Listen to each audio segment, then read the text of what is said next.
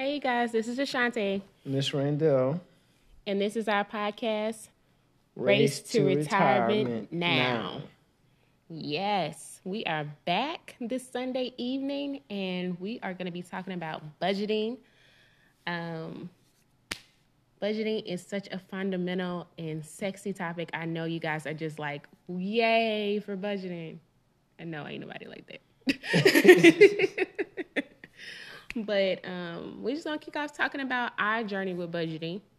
Yeah, so first and foremost, it wasn't perfect. It's never going to be perfect, but we started off in college when we had little to no money, pretty much. I was working at Target, and Shante was working at a assistant living home. So, Yeah, um, but we kept track of the money because we budgeted. because we ain't had none. So we had to keep track of it, make sure we could pay the rent, make sure we had a little money left. But we saved even in that time frame. Yeah, we did. We saved money because we knew things were going to happen. So that's why budgeting is important, but that's how we started. That's why I don't want to hear anybody say, oh, I don't have enough money to budget. Well, when you ain't got enough money, that's when you really need to budget. Really, that's when you really need to stay on top of it. But like I was saying, it's the foundational principle to all money is you have to have some type of budget. It is the foundation.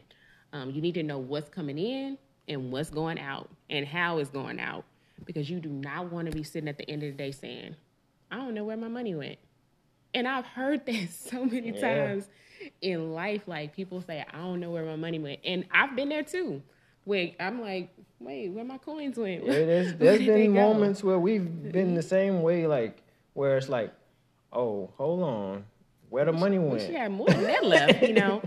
But that's when you're not controlling your money. And if you don't control your money gonna be for the streets. Yes, it will be. Yes, it will. Don't let your money be for the streets, because it will become for the streets if you don't have a budget. But I remember the first time I heard something called the zero budget, and I don't know if you guys have heard that. But a zero budget basically means that you should have a plan for every dollar that you make.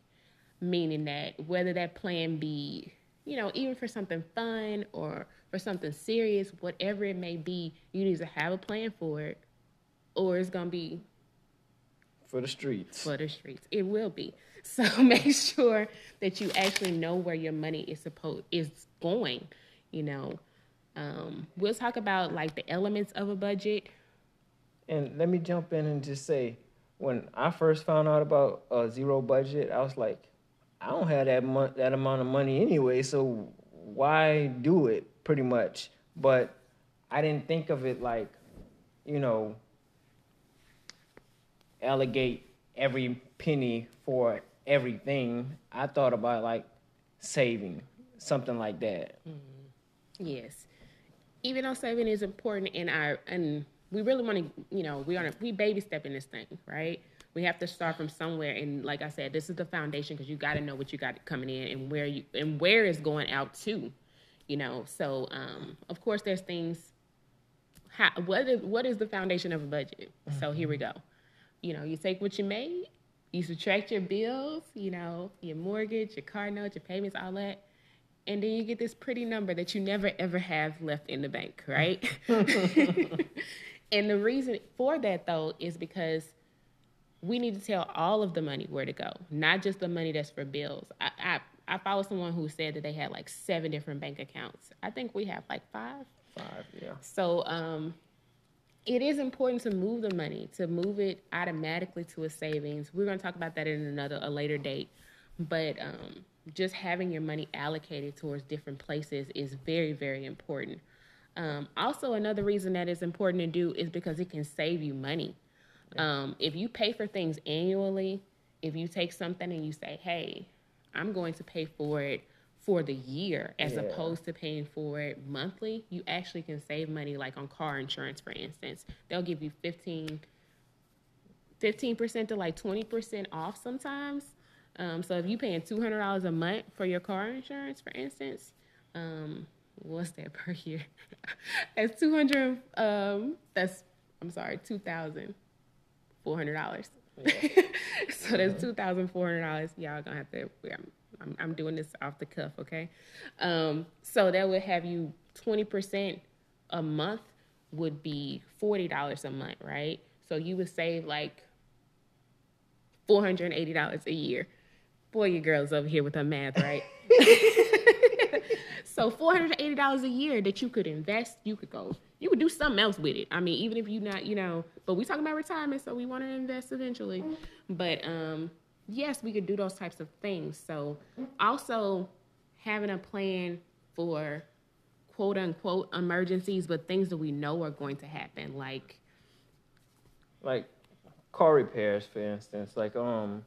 Look, so we have a car repair set amount that we allocate, right?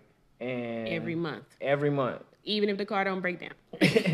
Every month. And the thing is like we had to get some tires one time, and because we had that money already allocated, it felt way easier to just go ahead and spend that money for the tires, opposed to if we didn't have it allocated, and then it'd be like, oh, we gotta get tires again. Now we gotta take $800 out of what we normally gonna spend, what we normally gonna do. You know what I mean? Like, as opposed to, it's already sitting over here, so you know what? Cool. We're going to take that $800 out, and we're going to keep it kicking with our day. And, I mean, that could save you a lot of grief, because when you don't have the money on the side, and don't even talk about if you got to use a credit card. We ain't going to even go there, because that's interest on top of that. But we're gonna keep this episode short, because I don't like to keep y'all on here long. I know that people don't like to talk about these things, so I don't try to make these episodes too long. We don't want to be too lengthy. But don't let your money be for the streets. That's the thing. That's what I'm saying. Have a plan for your money. Make some plans for it, instead of letting it be for the streets. Somebody might catch that later on. But anyways, until next Sunday, we will talk to you guys maybe a little bit more further about budgeting. But we will be putting up a sample budget on the website. We have a website now. Yes. It's Race to Retirement. We're going to put the link on here so y'all can just check it out. But you can follow us on Instagram and on Facebook at Race to Retirement Now.